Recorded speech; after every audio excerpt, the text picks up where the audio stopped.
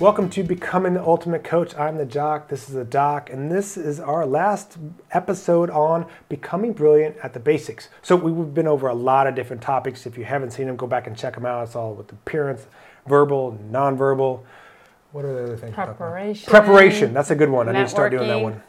So this one we're going to talk about education.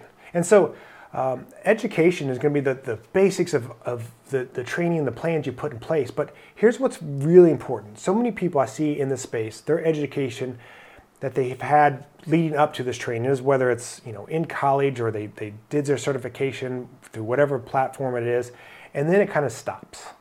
And what we have to do is, and what should be a basic thing of your career, is this education based off the clientele that you're seeing.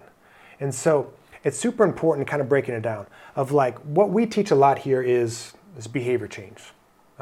Dr. J's got her PhD in behavior change. And so we talk a lot about that because so many of the people that are coming into this space are looking for fat loss. They're looking to be healthier. And so we see people that come into this space, they're educated on, how to do a squat, how to write a program, or, how to teach running form or something like that, but it doesn't really line up with what really the clients are really wanting. So really kind of breaking down of like what you have foundational wise, education wise, what you can build on top of that, and what your clients are really needing. Yeah, in human nature, we get comfy and we like similarity, familiarity, structure, all of those kind of things.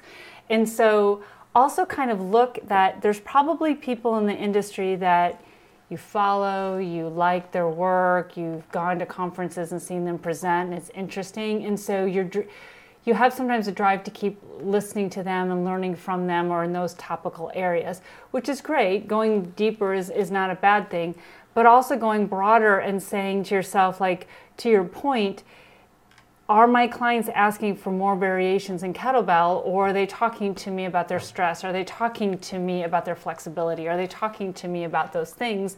And how can I go learn more? The other nice benefit, besides the fact that you just have more in your toolbox for your clients in more ways, is that learning new and different things on a regular basis does two things. It sharpens your brain and your ability to connect information faster and more agilely. So that's always a good thing. But it also keeps you intrigued. Yep. So as much as the human brain is comfortable with familiarity and structure, that challenge, that intrigue, the unknown helps you kind of seek that out in people that have been doing something day after day after day, can talk about burnout, can talk about those things. And a great way to avoid that is by mixing it up, going and learning things, creating new challenges for your brain, because I hear people talk about, like, I've been doing the same thing every day, clients complain about the same thing, they need the same thing.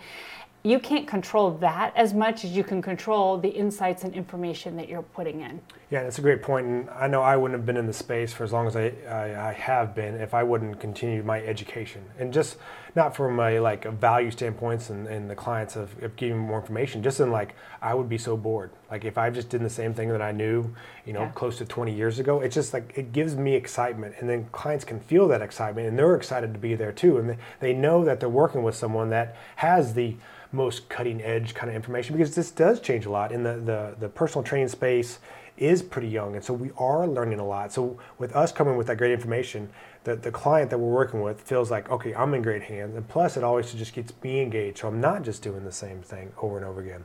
And so really breaking down the education, we need to go to the basics of that too, because when I first started off as a trainer, I was like, okay, I need to learn Olympic lifting, so I went to a weekend certification of that. I need to go to the rehab specialist. I need to go to sports performance specialist. I need to go to supplements and nutrition, all these different things. And I'm getting all these different educations, but it's not really focused on the clientele that were coming in. Like the majority of my clients that were coming in were like, I want to lose some weight. I want to be a little more confident in myself and my body. I want to be a little bit healthier, and that's it. Like the Olympic lifting I do with people now is I have 2 athletes, and that might be the only 2 out of our 200 at our facility that do any sort of Olympic lifting, because it takes so much skill work. And so that's why when you and I met and you started talking about the behavior change, it's like, wow, this is super important. And this is when we talk about education of and this is why we're educating so many people on it, because this is the part we see that's missing in most of this education. Yeah, absolutely. And And the other thing is, and yeah, I of course like behavior change because, it's my thing. But also, in part, one of the reasons that I've been in this field of behavior change for so long too is because behavior is a manifestation of what we do, and there's such a broad range of types of behavior, goals, needs, so you can play with that information in so many different ways, whether it's performance, stress management, relationships, you name it. And so again, it just reinforces that I'm constantly challenged and looking at in different facets. The other nice thing I want to point out too is that when we go, so in a previous episode, you talked about a conference that we were at, and one of the world's, experts in sort of wearables was talking. And so we got a lot of great information from that. And there's also some things that he said where we don't know yet how reliable this is still developed. And when people talk about, well, I read on the internet or I read this, you can say like, hey, I was at a conference, this guy talked about this, here's some things that he felt like the science is pretty clear on. And here's some things that the science isn't clear on yet. That's not me having an answer. That's not me saying, oh, well, that works, this doesn't work. But it's also sharing that, hey, you're my client, you're coming to me, you're reading all of this information. Is that right? Is this right? Everybody's got their claims. And you just present kind of another way to think about it is, yeah, there are some things, there's other things that they're still trying to figure out. So it might work, but it also might not. So we don't always have to have the answer. But if we can kind of share some of the information that we glean and kind of help, even if it's a way to think about these processes or pieces of information, that can really help clients as well. When I'm talking to my team about education, I like to think on like two fronts. Like there's very specific. So in the sense of someone that's working with like prenatal, postnatal, when it has to do with like movement. So that's something that like you're learning very specifically on that.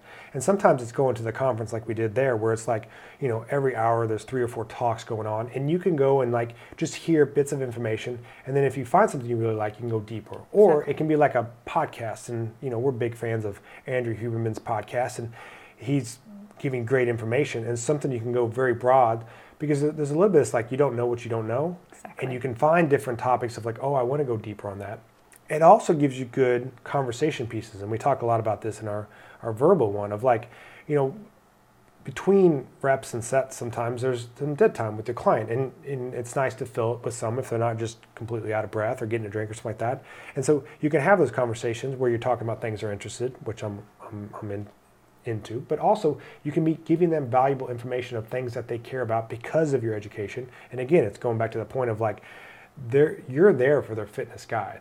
And if you're constantly having the best answers for stuff, they are going to find you very valuable.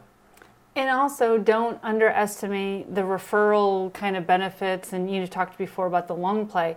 If I'm training with you, you give me some information about wearables or just this nugget, and then I'm hanging out socially with my friends and they're talking about wanting to do a wearable, and I say, well, Scott, my personal trainer, was saying that he was at a conference, this guy was talking, this was the information. Oh, and then maybe another time I share a nugget. Pretty soon you start having this understanding, they're thinking like, this Scott guy seems to be paying attention, being current, he's learning, like, and so overall now there's that kind of, you've talked about this before, being in the community and people just kind of knowing you in conversation. So it really can also then help generate more understanding of your capacity and your ability to serve people. Yeah, so really just to break this down, it's kind of looking at the current people that you're working with and like where are you falling short in your education. And that's why we're teaching behavior change because we see very few people that understand that. They know how to write a program, they know some exercises, but they don't really know how to help with this, where we talk about this information to implementation gap, the helping people do the things that they're telling them to do. And then also kind of keeping this broad category of just continuously learn so you can be that valuable resource. So you're just worth more to the client. And what we talk a lot with our staff and our team and other trainers we work with, it's all about value. If a lot of people that come and start working with you, like they understand that initial cost.